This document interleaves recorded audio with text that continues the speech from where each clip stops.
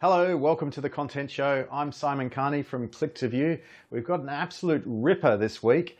Jay Mueller from Bad Producer Productions. He's the executive producer of some cracking radio shows in Australia, but also some of Australia's most popular podcasts. He's talking to us about what makes a great podcast, what if you're thinking of setting one up at this time, what you need to do, what you need to think about.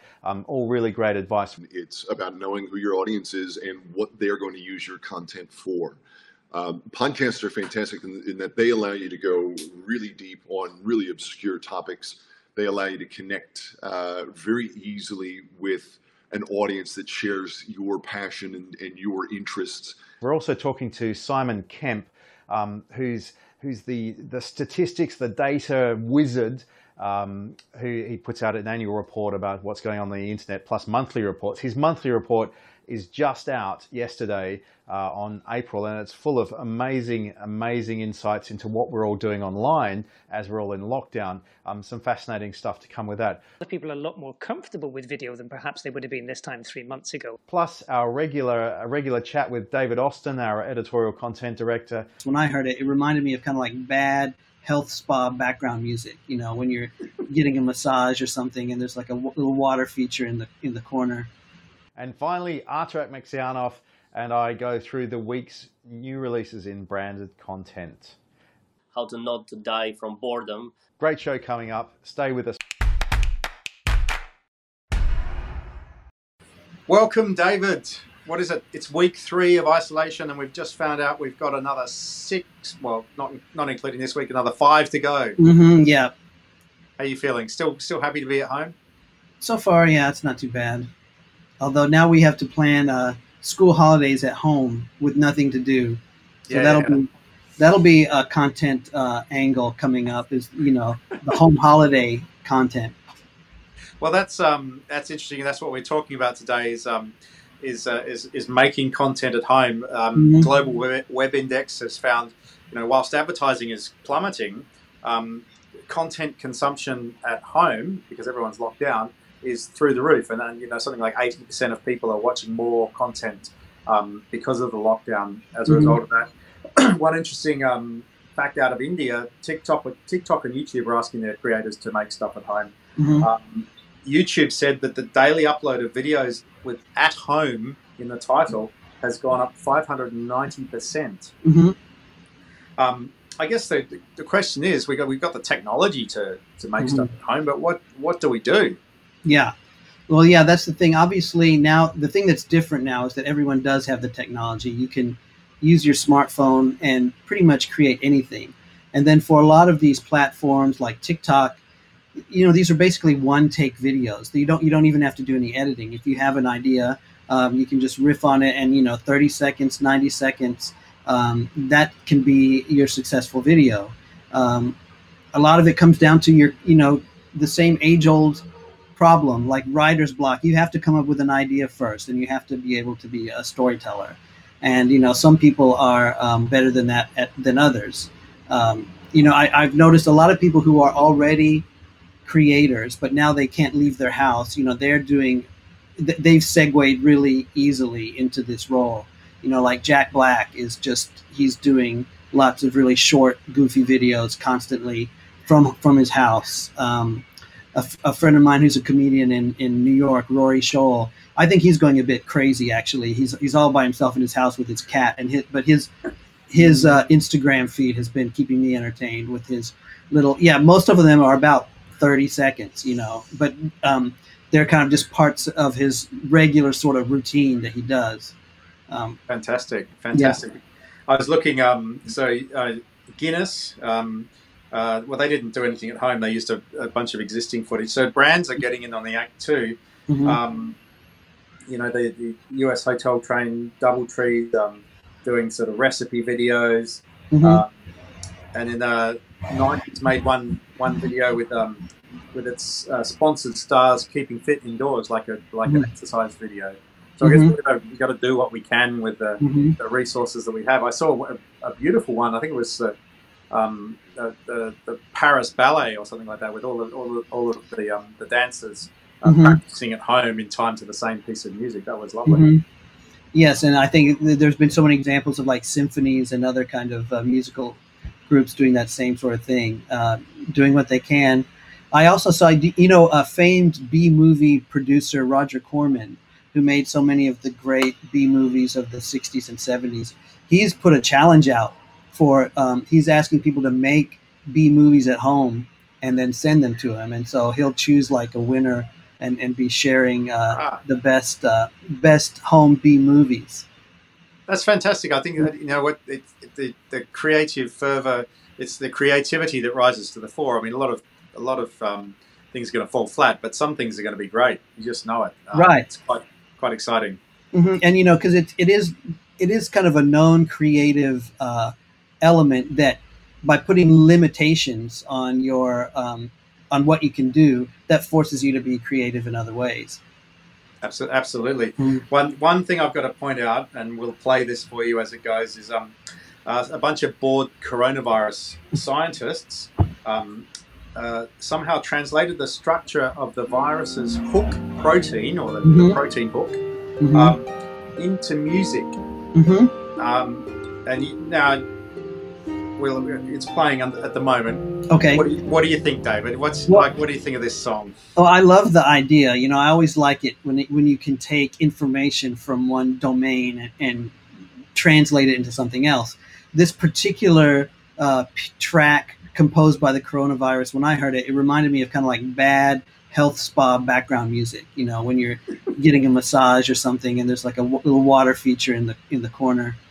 I think the challenge that needs to go out now is somebody to publish the music and then rearrange it. So I want to hear a death metal version. Yeah, I think that's more in line with Corona's intent. Yeah. Fantastic. Well, David, I know you're a huge fan of podcasts. Have you been watching more? Or listening to more, I should say? Oddly enough, because I usually consumed it on the MRT when I was commuting to work, was my main time that I listened to podcasts. So I've had to kind of shift. I've actually been listening to less podcasts because I don't have that commute 2 times a day. So there's a few key ones I've been listening to that I want to keep up with the episodic nature. But some of the others have kind of like slipped away because I just haven't been spending that much time, have that much free time anymore.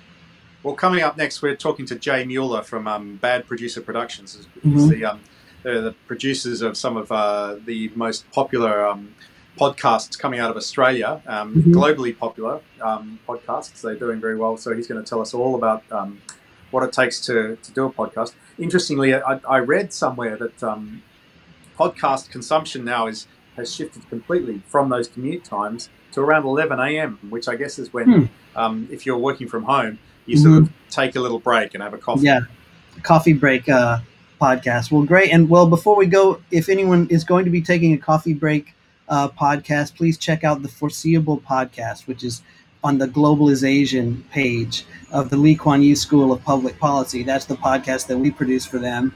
And those are like 20-minute discussions with some of the academic experts and experts from other fields on some interesting topics, like racial harmony in Singapore, the different. We talked with Tiki Pangestu, who's a former WHO official, about the COVID-19 response.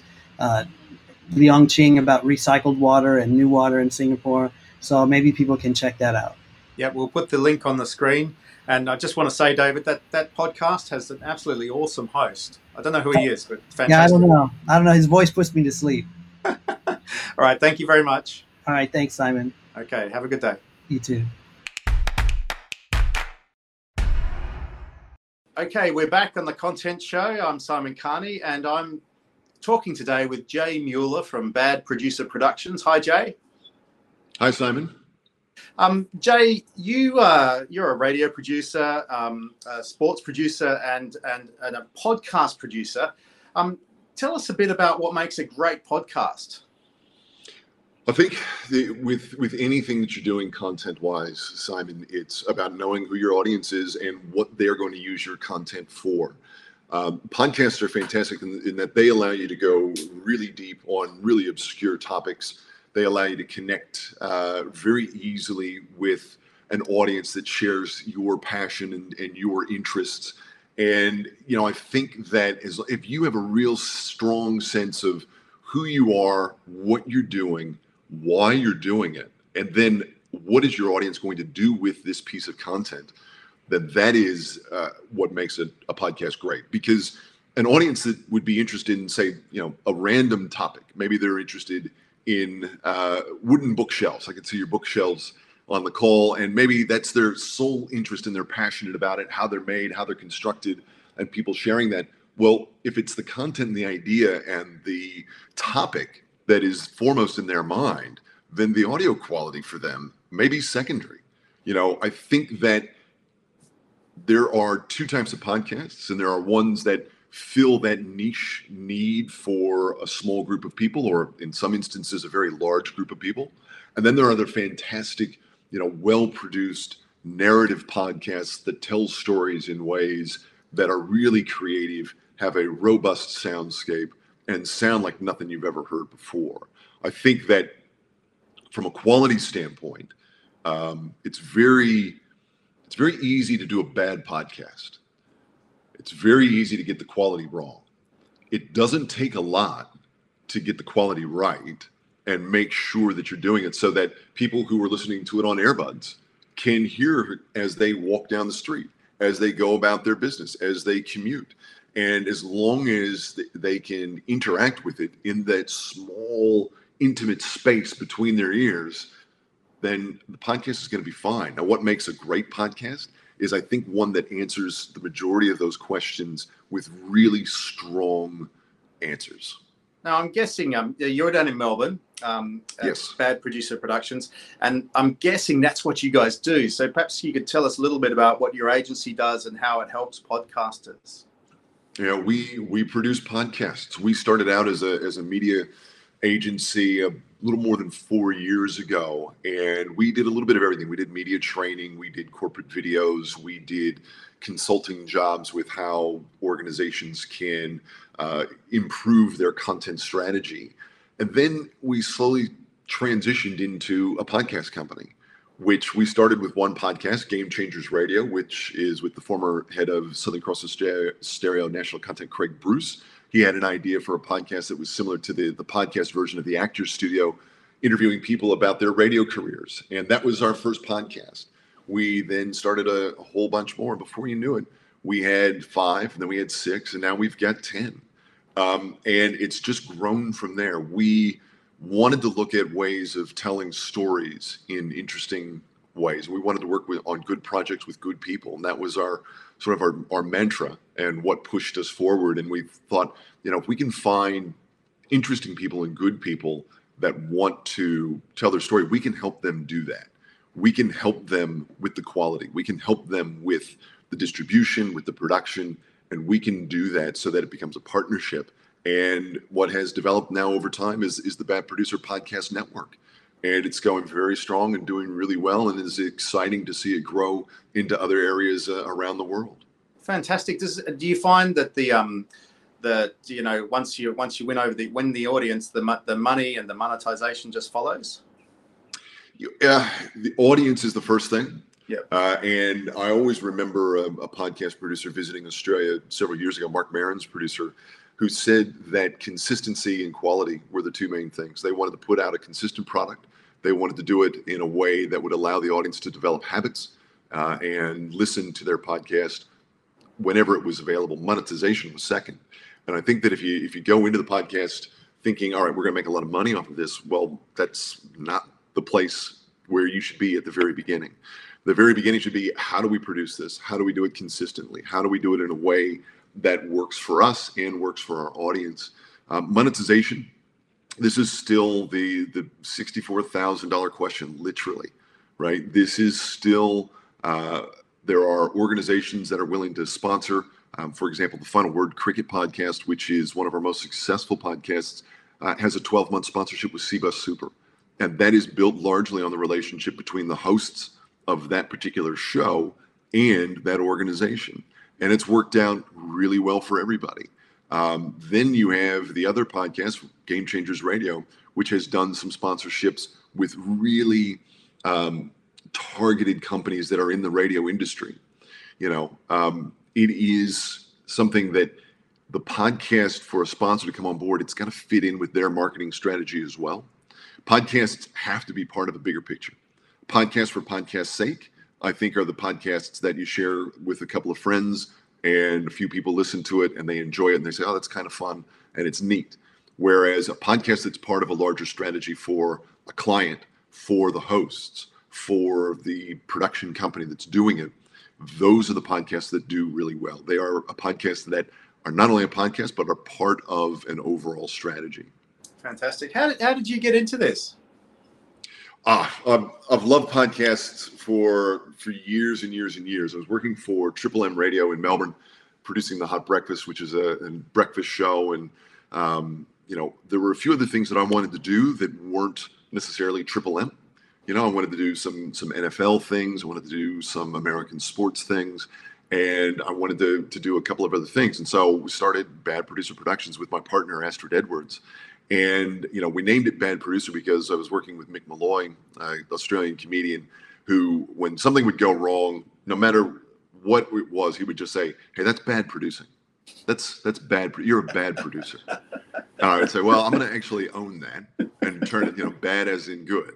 I was thinking of that movie company, Bad Robot Productions. Bad Robot. Yeah, that's right. That's right. And so, it was sort of the cliche, right? We had an itch and we wanted to scratch it. And so we got into it because these were things that we wanted to do and projects we wanted to work on that they weren't being done in other places that we were working.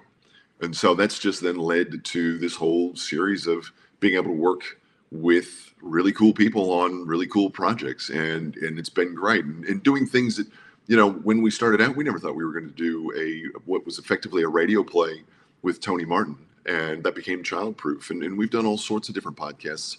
And now we're, really looking to experiment with the form, how it's done, how these things are produced, and the stories that we can tell through them.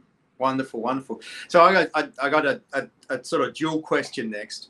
This isn't your only job, because you're the executive producer of a very popular radio show in Australia as well. And, yes. And then what's the difference between great radio and a great podcast? Look, I think there's a lot of overlap. I mean, great radio, again, the best shows are the ones that know their audience. They are the ones that know what they stand for, and they are the ones that know who they are and why they are going live every day. So I'm back working with Mick Malloy again. I had a couple of years away from Triple M, and then I came back late last year and working with Mick Malloy and Jane Kennedy on Kennedy Malloy. And yeah, it's like anything, Simon, it's time management, and it's being really clear about when you're doing certain things for certain people. And, we're pretty fortunate in that we've got a great team at Triple M, we've got a great team at Bad Producer, and the two really work well together. But great radio is, again, something that, provides a service and provides entertainment or provides information to an audience in a way that they can use it in their lives. And I think that great podcasts do a very similar thing. The thing with podcasts that is different to radio is that podcasts, it's audio on demand. Listen to it whenever you want. We can put out an episode of Team Effort or Game Changers or The Final Word, and we can put those out, and then somebody can explore that, listen to it, discover it at any time. Whereas when we go on air today at 4:00 across Australia, that show starts then. Now, there will be a catch-up. There'll be a podcast after it, and people can engage with it that way. But if you want the live show experience, you're listening to it on the Triple M app or on Triple M Radio or wherever you're going to get it. It's an interesting time because as everybody is in self-isolation or lockdown or quarantine around the world, people's habits are changing completely. And so the majority of our listeners for the history of the show were people in their cars on their way home from work. And a lot of those people are no longer in their cars, no longer on their way home from work. So we're trying to get them to change their habits to where, hey, if you're at home, you can still listen to the show. You can still get involved with us. And it's a really important question that I think radio is going to have to answer very, very quickly in the short term. Yeah, you're going to have to rename it for something else from Drive Time. Yeah, home time. Yeah, home time. What advice would you have for brands who are thinking about starting a podcast as part of a communication strategy? I think that, again, it gets back to know why you want to do it. We have had plenty of calls from brands who say, we want a podcast, we've got to have a podcast. You dig a little bit deeper and you go, actually, you don't need a podcast. You don't need that. You need a newsletter, or you need a video series, or you need an event strategy. And then you might need a podcast to help market all of those things. Yeah. But I think that the best brand relationships are ones where it is a true partnership of the brand says, okay, we're going to do this. We want brand awareness. We want to be mentioned. We want to be your partner. We want to work with you on this. Content, that's up to you. We have just partnered with Future Women and Penguin Books Australia for a podcast that launches in a week, actually. And that's been a great experience, because that has been two organizations that have gone, you know what, we know what we want. We know what you can provide. Do it. Make it happen. And those are the best experiences, because there's a lot of freedom. There's a lot of creativity that we can get into.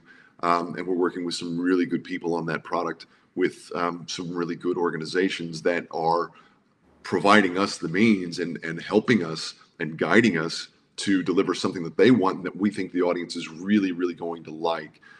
It's been great. I mean, just the 2-minute trailer that we've put out, the two organizations have gotten behind it in a big way, and they've marketed it really effectively. And just the trailer has had, multiple thousands of downloads, which, is really exciting, because the episodes will do more. And I think it's something that people will get a lot of enjoyment out of for a long time. Fantastic. Well, I'll look forward to that one. Finally, everyone's stuck at home, as you mentioned. Yeah. There's a lot of creative fervor out there. Probably a lot of people thinking about starting a podcast. What would your sort of top 3 pieces of advice be to an aspiring podcaster? Yeah. If you want to start a podcast, know what your idea is first and foremost. What do you want to say? What truth do you want to put out there into the world? What do you want to put out there, and what do you want people to connect with you on?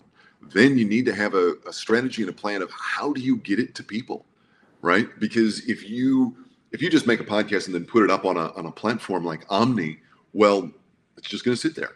No one's going to find it. There are now, what did I see earlier this week? 1 million podcasts in the world. I mean, it's an extraordinary number of pieces of audio content that you can choose from. So how do you get it to the people who are going to be your audience, who are going to listen to it? So what's your idea? How do you get it to the people who are going to listen to it? So what's your idea? Who's your audience? And then how are you going to do it, right? How are you going to do it?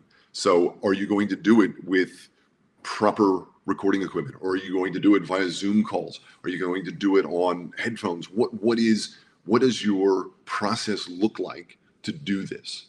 Because recording, editing, publishing, they always take longer than you think it's going to take. Damn right. It always takes that little bit of extra time that you think it's going to go. So if you think, I'm going to get this done in an hour, I'm going to get the whole thing done in an hour, okay, maybe in 20 episodes time, you'll get the whole thing done in an hour. But if you're just starting out, give yourself that little bit of extra time to get it done, because it will take just that little bit extra to get it up and going. So what's your idea? How are you going to get it to the audience? And then how are you going to do it on a consistent basis? Fantastic. Jay Mueller, Bad Producer Productions down in Melbourne. Thank you very much. That was a great chat. Thanks, Simon. Excellent. Thanks for being with us. Simon Kemp, welcome to the Content Show. Thank you. So your report has just come out literally a few hours ago as we record this. Yeah. And it, in some ways, it tells us what we already knew, that people everywhere are spending more time online, especially in countries where the lockdown is tightest.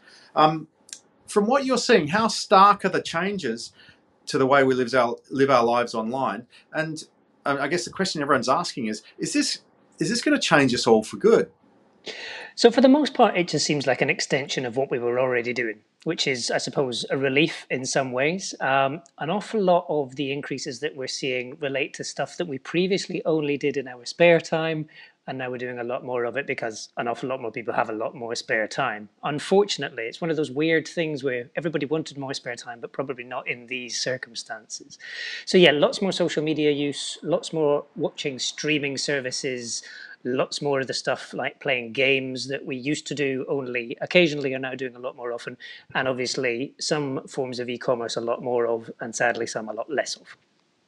Yeah, absolutely. When I was talking to David just before we were talking about podcasts, and David's a huge fan of podcasts. Interestingly, because he's not commuting anymore, his podcast sort of listening hours have reduced because he's at home so much. So it's fascinating stuff. One of the things I thought was really interesting was we've been talking about creative fervor this week, and I think the figures you've put out show that something like 15% of people sorry, I can say this right. 15% are creating more videos and uploading videos online. Is that correct? Yeah, so a lot more people are taking time to create their own video content and publish it to various different kinds of channels. Some of that will be on platforms like TikTok, so you're going to see a little bit more of those short form fun videos. Some of it's a lot longer form content, and they're uploading it to platforms like YouTube.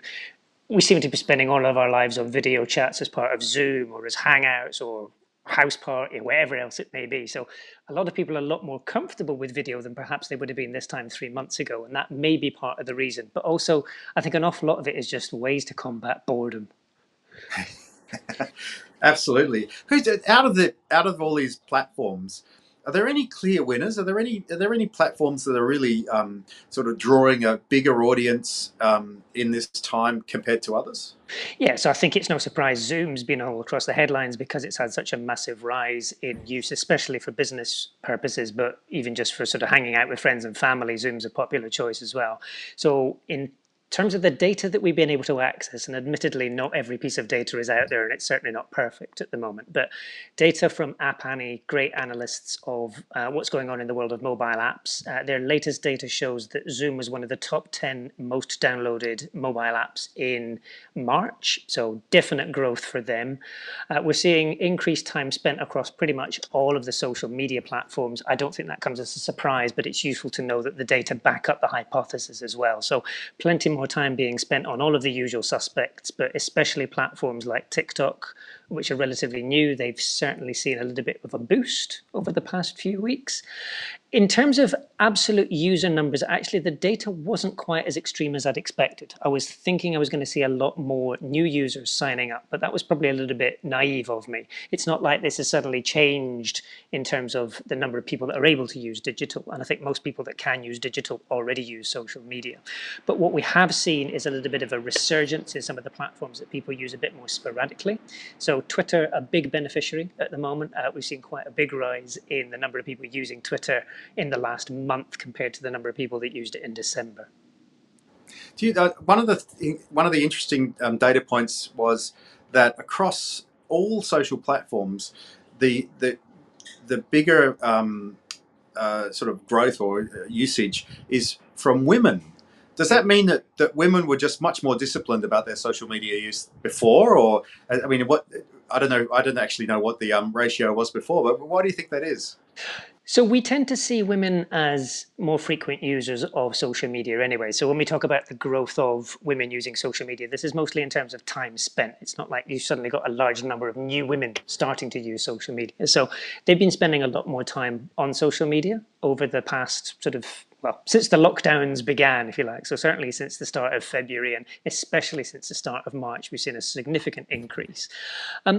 I suppose this is going to be dangerous because it's making general sweeping statements based on gender, which is always a dangerous thing for a white male guy to do. But we should tread carefully here. We should definitely tread carefully. My suspicion is that women tend to be more sociable than men, and therefore they are turning to social media as their primary means of interacting when they're housebound.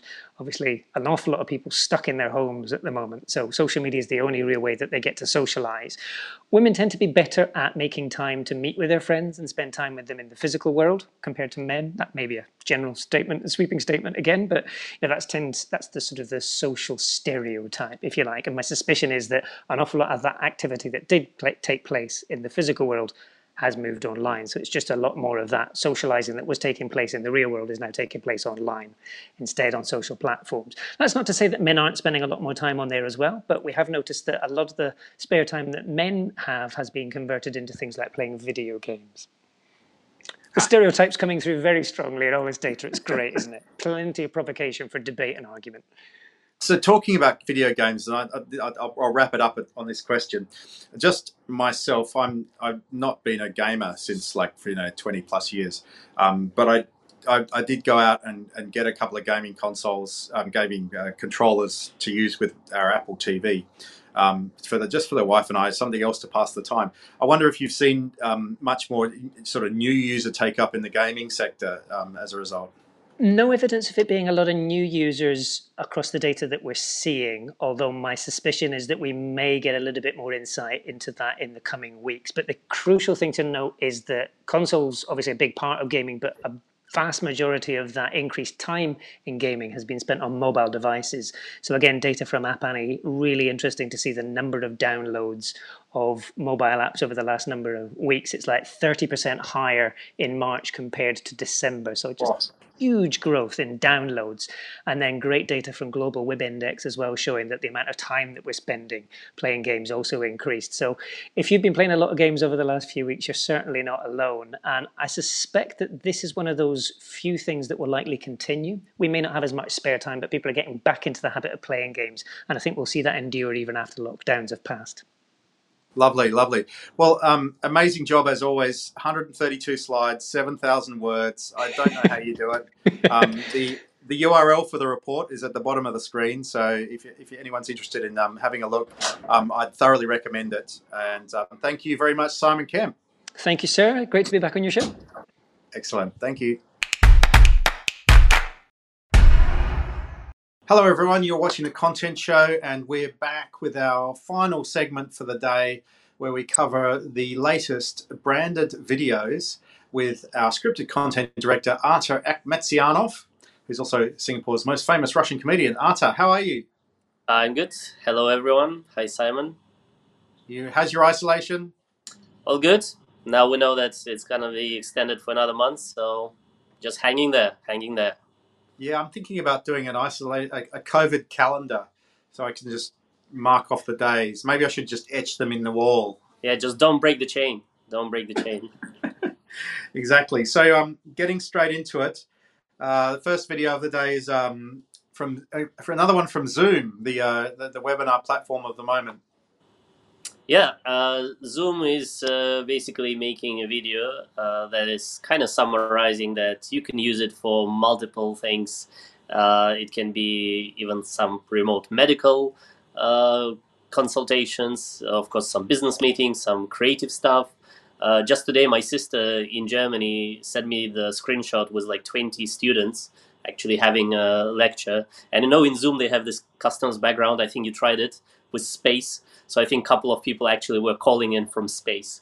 So yeah, definitely we can see the rise of this conferencing tools and webinars and streaming services. What I really like about Zoom is the way they can put all the faces up there in the little squares, and you can record that call so you can see everyone doing it. And I did a webinar for Facebook the other day, and somebody was asking how they do that thing where, like, the choir or the musicians, they all get on there and they sing the song at the same time. So I think that's probably one of Zoom's best selling points at the moment, especially for content creation.